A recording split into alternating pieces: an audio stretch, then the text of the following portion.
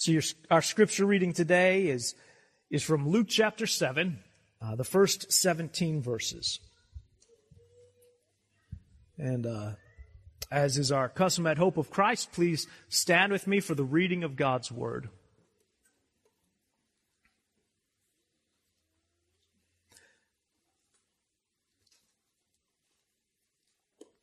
After he had finished all his sayings in the hearing of the people, he entered Capernaum. Now a centurion had a servant who was sick and at the point of death, who was highly valued by him. When the centurion heard about Jesus, he sent to him elders of the Jews, asking him to come and heal his servant. And when they came to Jesus, they pleaded with him earnestly, saying, "He is worthy to have you do this for him, for he loves our nation, and he is the one who built us our synagogue." And Jesus went with them. When he was not far from the house, the centurion sent friends, saying to him, "Lord, do not trouble yourself, for I am not worthy to have you come under my roof. Therefore I did not presume to come to you. But say the word, and let my servant be healed, for I too am a man set under authority, with soldiers under me. And I say to one, 'Go,' and he goes, and to another, 'Come,' and he comes, and to my servant, 'Do this,' and he does it." When Jesus heard these things, he marveled at him, and turning to the crowd that followed him, said, "I tell you, not even in Israel have I found such faith." And when those who had been sent returned to the house, they found the servant well.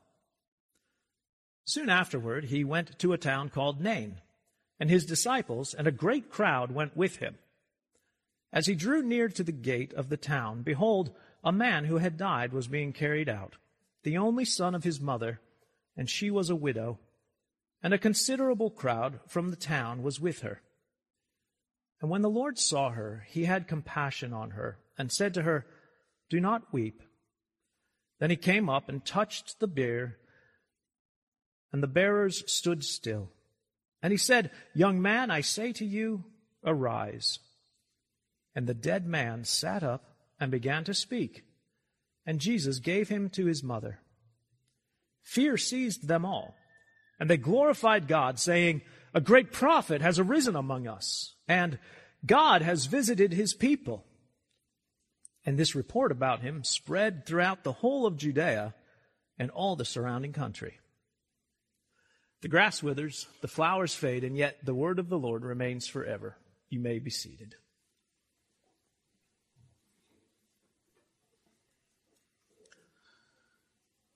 So I realize that maybe at first reading, this doesn't sound like your typical Easter passage. If you're part of Hope of Christ, you know that we've been working our way through the book of Luke ever since the Advent season. But I think as we look at today's passage, you'll agree with me that this is a perfect Easter Sunday sermon. Well, Easter Sunday passage. I don't know if I would go so far. That's a little bold. I meant passage. This is a perfect Easter Sunday passage. Partly because one of the questions that should be on all of our minds, always, but especially on Easter probably, is the so what? Or to say it less aggressively, maybe, now what? What does the resurrection of Jesus Christ mean to me? What does the resurrection of Jesus Christ mean for me? These passages, although they come before the crucifixion and resurrection of Jesus, in fact, we aren't even halfway through the book of Luke yet. These passages speak volumes to the power of the resurrection of Jesus and what it means for you and me. In fact, the second passage is about a resurrection. Well, all right, so it's more of a restoration. It's not actually a resurrection. It's a restoration back to life. So this young man's life is restored, but he wasn't in that moment resurrected to newness in life. It's more of but that resurrection, these passages where Jesus raises someone from the dead, they're like a sample, an appetizer, a pre-taste of what is going to come through Christ. Because in fact, this young man will die again. So if anything, we pity him because he has to go through this all over again at some point. But I'm getting ahead of myself as usual. First, we have this marvelous account of the centurion's faith. And I mean that literally. It is a marvelous account of the centurion's faith because that is Jesus' assessment of the centurion's faith. He marvels at it. And so in this first passage, verses 1 to 10, we see the power of the word of Jesus. And before we get to that, let's just look at what we learn just about this centurion. First of all, obviously, he's a man of means and authority. A centurion is a military man, an officer who is in charge of about 100 soldiers or 100 military folk. I keep learning that, only army are soldiers, apparently. And, so then I try to say soldiers, and then I realize that everyone in the crowd or many are soldiers. But anyway, military folk. So 100, because centurion, like century or cent, so 100. So that's how you can kind of remember that. So 100 men are in his, he is over them. He knows the power that he has. I mean, he's not shy about talking about it. He says, listen, I have men who answer to me. When I say come, they come. When I say go, they go. When I say to my servants, do this, they do this. Every parent is thinking, I need servants. I don't need children. But that's the wrong application of this passage. But this man knows that he has authority. He's not ashamed of it. He knows the power that has been granted to him by his position. What's then interesting is that he's a compassionate fellow, isn't he? He values his servant. We're told specifically, the servant had great value to him. He was concerned for his sick servant. And he's kind. He's a kind man, not just to his own, but even to others. We're told that he loves the nation, which is strange when the Roman occupiers, rarely would you describe any of the Romans as, they love our nation. But here's this centurion assigned to Capernaum, and we're told that he loves the nation. He's kind to others. In fact, his kindness is seen in his generosity. This is a generous man. He at least contributed to, if not built, the synagogue for the people of Capernaum, which is cool then to realize that this is the guy that built the synagogue where Peter and Andrew and James and John and their families worshiped every Sabbath, because that's where they lived and that's where they were from, Capernaum. So it's kind of cool to see those stories coming together. But this man was generous. And then on top of all that, he's humble. So here's this centurion officer with power and authority, and yet he's kind and generous and humble. He says to Jesus, I'm not worthy to have you come to my house. Isn't that interesting? Because isn't that exactly how the Jewish leaders expressed it to Jesus? They said, this man is worthy for you to do this for him. And the first thing he has expressed by his friends is, I'm not worthy for you to even come to my house. He says, I wouldn't even presume to come and ask you. That's why I sent people. I sent folks from your community first to come and ask, because I'm not worthy to even come and ask you. He's humble. And then what Jesus marvels at most, what we see here, is that this man has faith.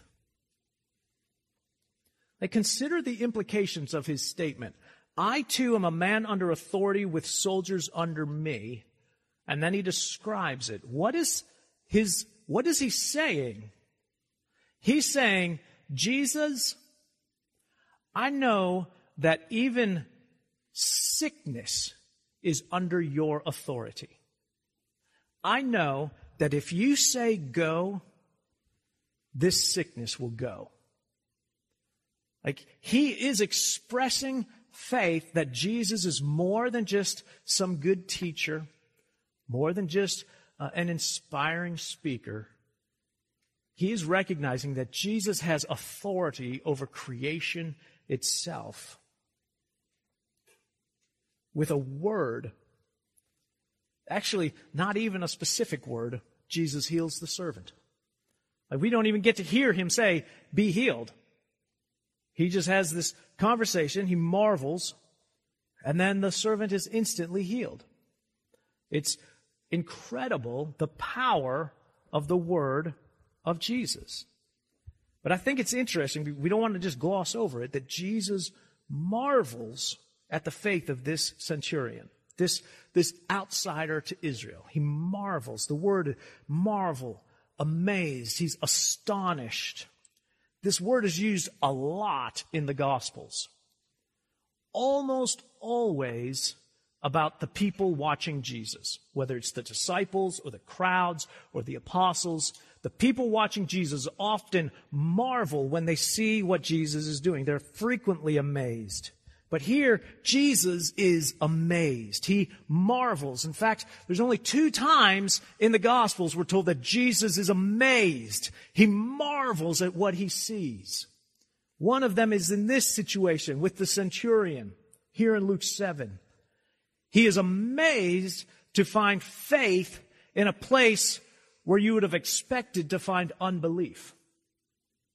The other time that Jesus marvels is in Mark chapter 6, when he is home in Nazareth. We're told he is amazed at their unbelief. In a place where you would have expected to see the strongest faith, the very place where Jesus grew up, you find unbelief. And it amazes Jesus. It'd be good for us, even without this as the application of the sermon, to kind of consider our faith. Does your faith cause Jesus to marvel? And in what way? Is he amazed that though you're going through trials and struggles and pain, you still trust? And he's just like, good, that is so good, that is wonderful. Or is he amazed that though you're loved and cared for and provided for, there's still so much unbelief? This is a good thing for you younger adults or teenagers, whatever you prefer to be called, to consider. I mean, the blessings of having a family love you and pour into you and bring you into the church for the blessing of being a part of the community. Is there a faith coming up with that? Or do you take that and like the people in Nazareth and say, who is Jesus? Who really cares? What's it all for? There's a great blessing and a great responsibility of being raised in the church to recognize the goodness and kindness and love of God.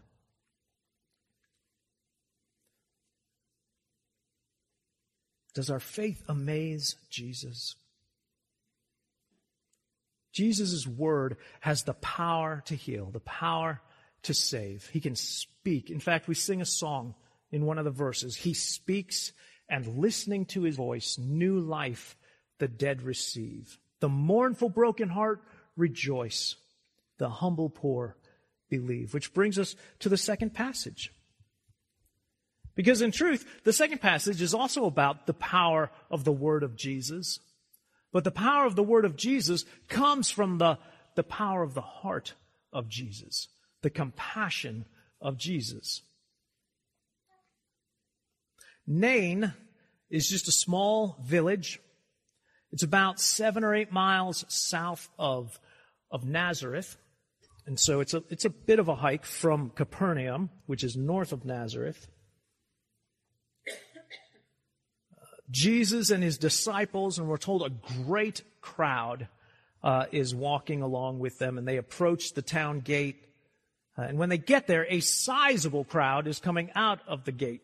Literally, a worthy crowd. Interesting that Luke snags that word from that passage. But it's an adequate crowd. It's a crowd you would have expected to see for the occasion. And it's the kind of occasion that you would know exactly what was going on just from the shape and makeup of the crowd. You wouldn't even have to get that close. It's sort of like when you and I are driving down the road, or you're on Route 1, and suddenly you see like two sheriff's cars come flying up and stop at the intersection and stop traffic. And then you see this large black vehicle, and it used to be station wagon shaped, and now there's SUVs involved. And then a couple of Cadillacs behind it. And then behind that, just a line of cars, all going at the same speed, all one after the other, all with their headlights on. We know from the shape of that traffic pattern what it is. We know we are observing a funeral procession. It's why we stop.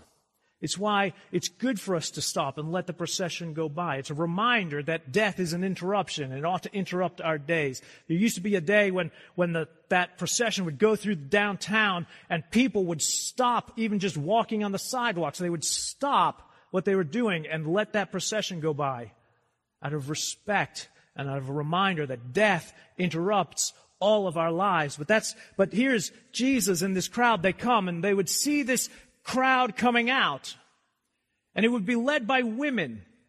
And so that would be the first clue that there's something different, because usually the men would be walking in front. But here's this group of women walking in front.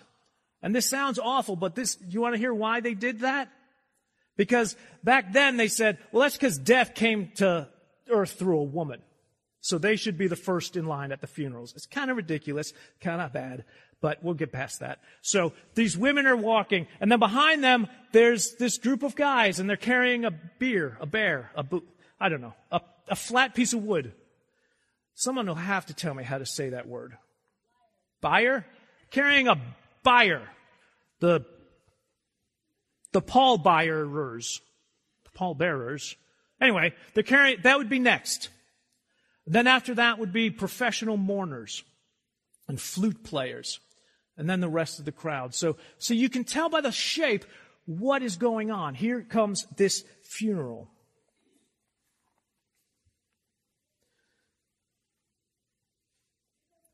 So whether they pick up the details as the crowds mingle, which would make sense. You're not in a car, so people are coming by. And it's like, oh, what's going on?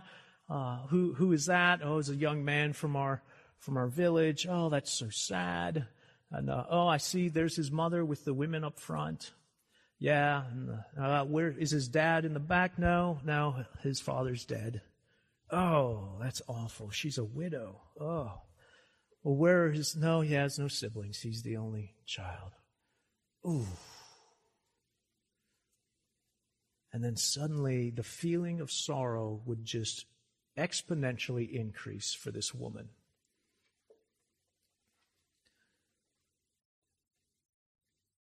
His death means that she has essentially entered a living death.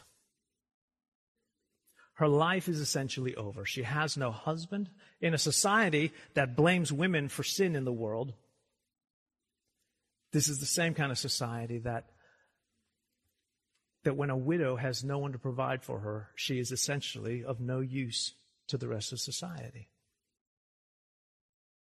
No husband, no son means no means of caring for herself. It's why Naomi, when she comes back to Israel, way back in Ruth, her husband has died. Both sons have died. She comes back to Bethlehem. All the women are so glad to see her. Naomi has returned, and she says, don't call me Naomi. Call me Mara. God has made my life very bitter. That's what this woman is experiencing right now.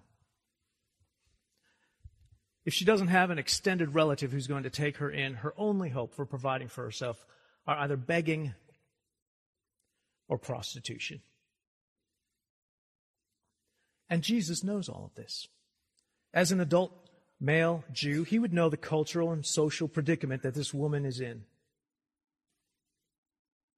And just look at the heart of Jesus for this woman in this passage. First of all, he saw her. So Jesus is just focused on this woman. You know, where most of us, as this funeral procession goes by, where would our eye normally be drawn? What would be the first thing we'd notice? Probably the dead body, like being on people's shoulders. That would be an eye catcher. Jesus notices the woman. He sees her. And then we're told he had compassion. He doesn't just see and move on. He sees and feels. How many of us go through our days, we see people, but we don't have any heart for them. We don't have time for compassion for them. You know, they're in our way, they're a nuisance, they're keeping us from accomplishing the things we want to accomplish. You know, and my wife tells me I say this word too many times during a sermon, but, you know, on I-95, there's only two types of drivers on I-95, right? There are idiots and there are morons. So as you are driving the sanctified speed, which is rarely the posted speed limit, but you're driving the sanctified speed, and someone comes past you 10 to 15 miles an hour faster than you, first you see them coming up in your rearview mirror, and then just boom. And what do we say? Look at this idiot. But again, you're driving along and you're going the sanctified speed, and you come upon someone driving about 10 to 15 miles an hour slower than you. And what do we say? What is this moron doing? Like, never is there a thought in our minds of, I wonder if that's a new driver. I should not tailgate. I wonder if that person I wonder if their car, maybe they have trouble. Maybe it's just maybe that's just a better driver than me. Or the person going fast. We never say, I wonder what's going on.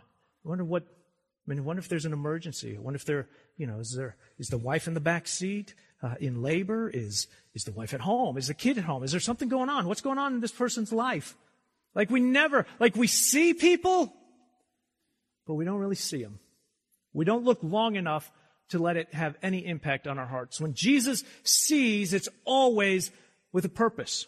Jesus sees and then he feels. He sees and he has compassion on her. And we see that compassion because there's action. He sees, he feels, and he moves. It says he went toward her. He acts. If seeing without compassion is heartless, then compassion without action is useless. I mean, what good does it do to feel bad for someone and then just do nothing, especially if you have it in you to do something?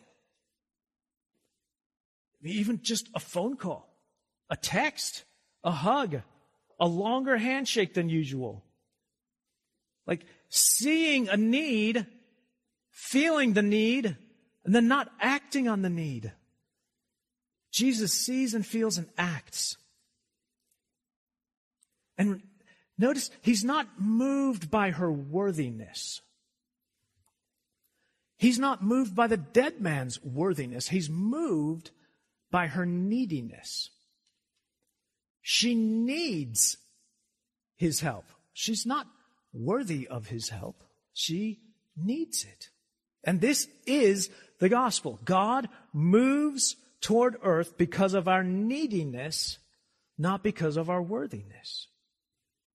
Jesus is moved to die on the cross for you and for me because of our need, not because of our worth.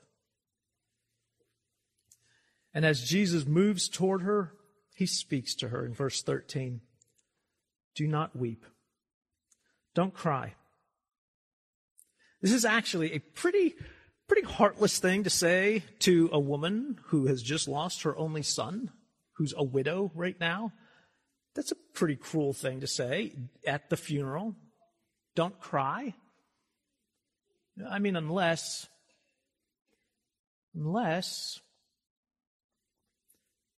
there's something you know you can do about the situation. And so he touches the bier. He touches the casket thing. And the whole procession stops dead in their tracks, pardon the pun. And again, Jesus shows that he is something greater than anyone who has ever walked on earth. He's greater than just any other helper that God has sent to his people thus far. Because normally you touch unclean and you catch unclean. But when it comes to Jesus, when he touches unclean, they catch clean. He speaks again, and this time he talks to the dead man. Now that's not entirely unusual. Like some of us talk to, like at funerals especially a loved one, we will talk to the dead person. When my best friend died at his graveside, I yelled at him. I was pretty angry. How dare he die? Sounds silly when I say it out loud, but I did not give him any commands. Like I didn't tell him to do anything. That would have been strange, I think, to like ask, hey, could you pick up a loaf of bread on your way home? That would be odd. You don't make requests. You certainly don't make demands of dead people. Jesus, though, he speaks to a dead man. He says, young man, get up. Young man, I say to you, arise. And in probably, I think, one of the most beautifully ironic sentences in the Bible, Luke writes, and the dead man sat up and spoke. And it's just that quick. Jesus says, get up, and the dead man gets up. Again, it's a little gospelicious, isn't it? Because Paul says you and I are dead in our trespasses. And there's no point speaking to a dead man unless you have the power to raise him. And when Jesus says to you and me, young man, young woman, get up. It is only the power of Christ that raises us from the dead. It is only the power of Christ that breathes new life into our souls, that removes the dead stone heart and replaces it with a heart of flesh that can finally beat with life for the love of Christ. Now, before we get to the reaction of the crowd, Jesus is not finished with his compassion, because then it says in verse 15, he gave him to his mother. Jesus, this is the first of the raising of the dead. There's 3 times that Jesus restores someone to life. This young man, a little girl, and then his friend Lazarus.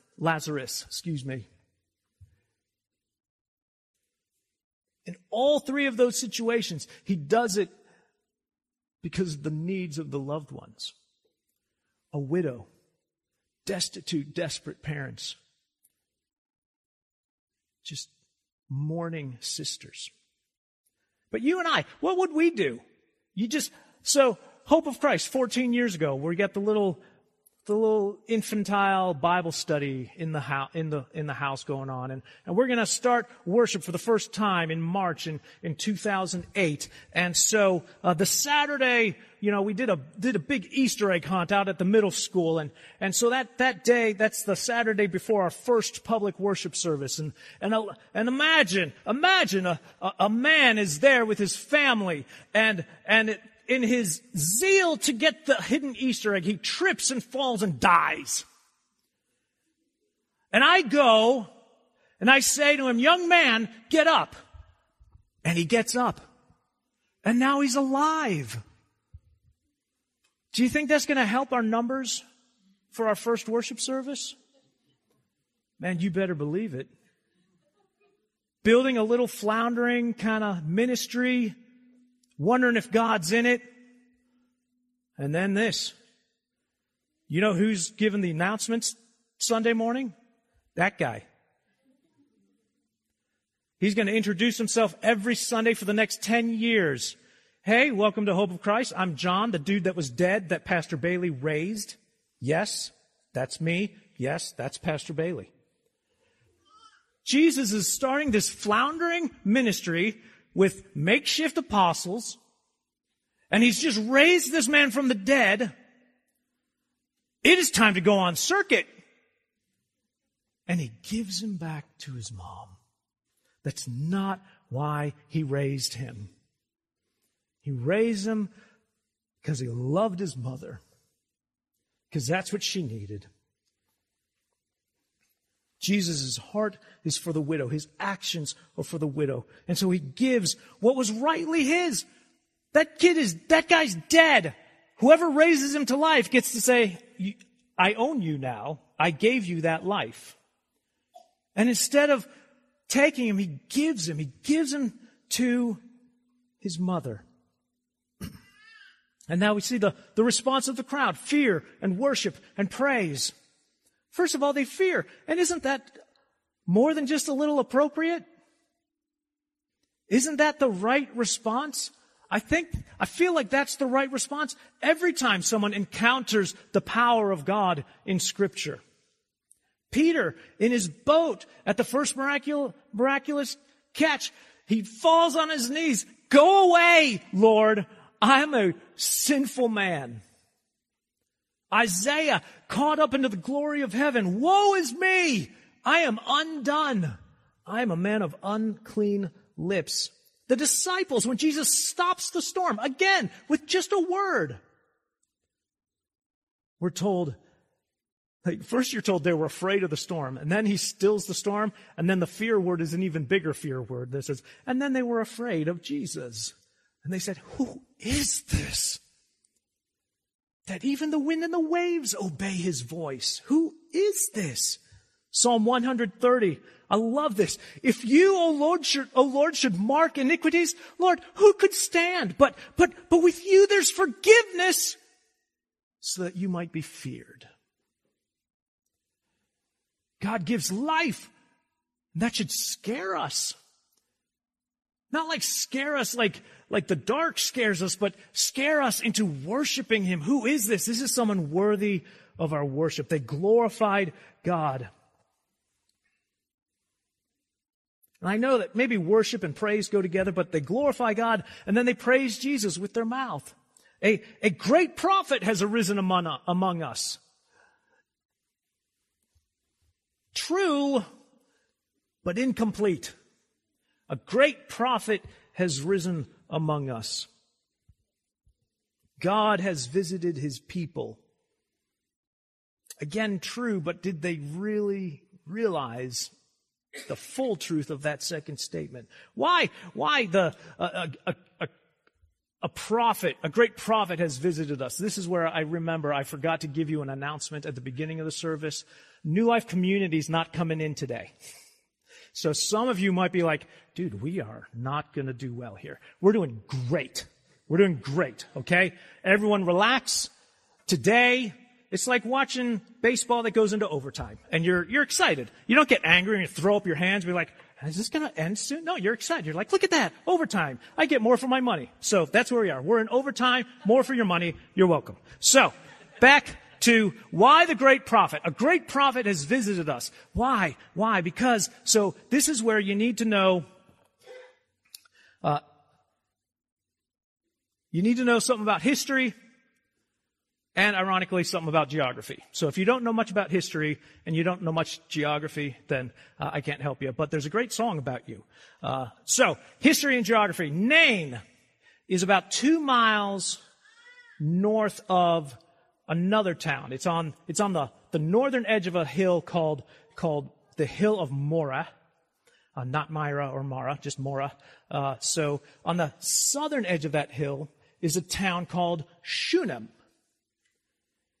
And about 800 years earlier, in the town of Shunem, a widow's son died, and a prophet named Elisha restored him to life, and in a very interesting that's kind of cool way, In 2 Kings, especially in the Greek translation, the words used about what Elisha did after restoring the widow's son said, and he gave him to his mother.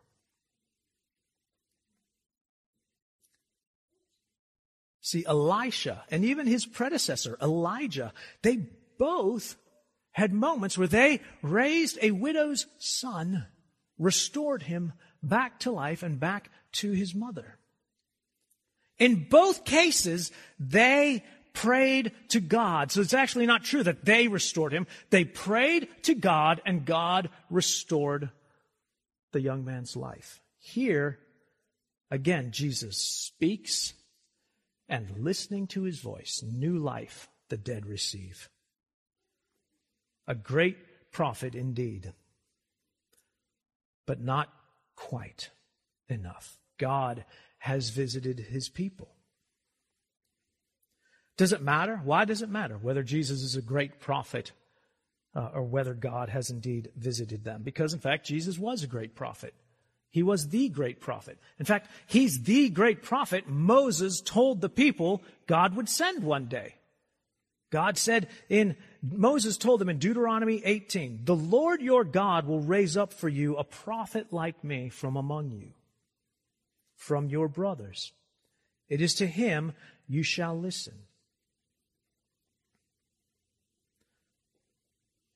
God says, "I will raise up for them a prophet like you from among their brothers, and I will put my words in his mouth, and he shall speak to them all that I command him, and whoever will not listen to my words that he shall speak in my name, I myself will require it of him."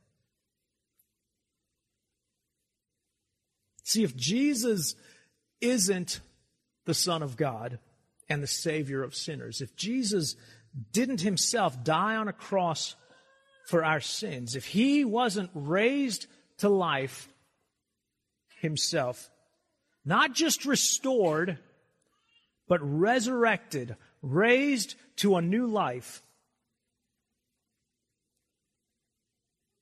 then the help and hope that he offers the centurion and his servant, the widow and her son, they're all temporary.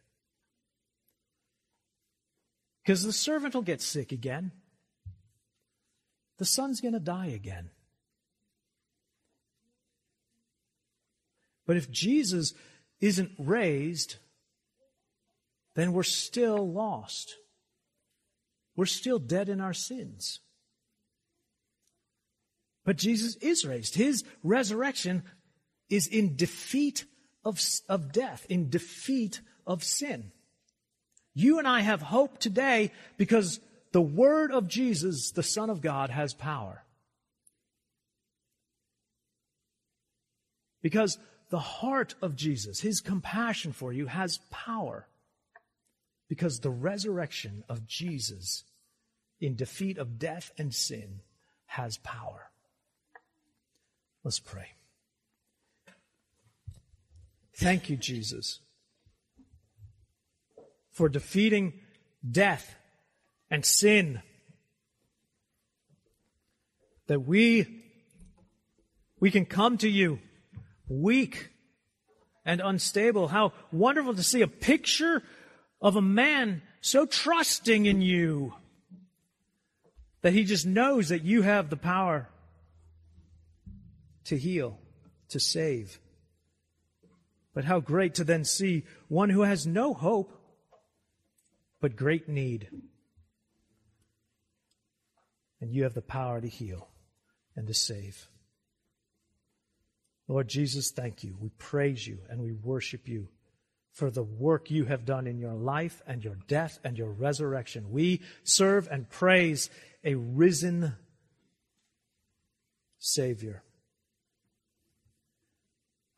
Help us to fear you rightly, to glorify your name and to praise you. In Jesus' name we pray. Amen.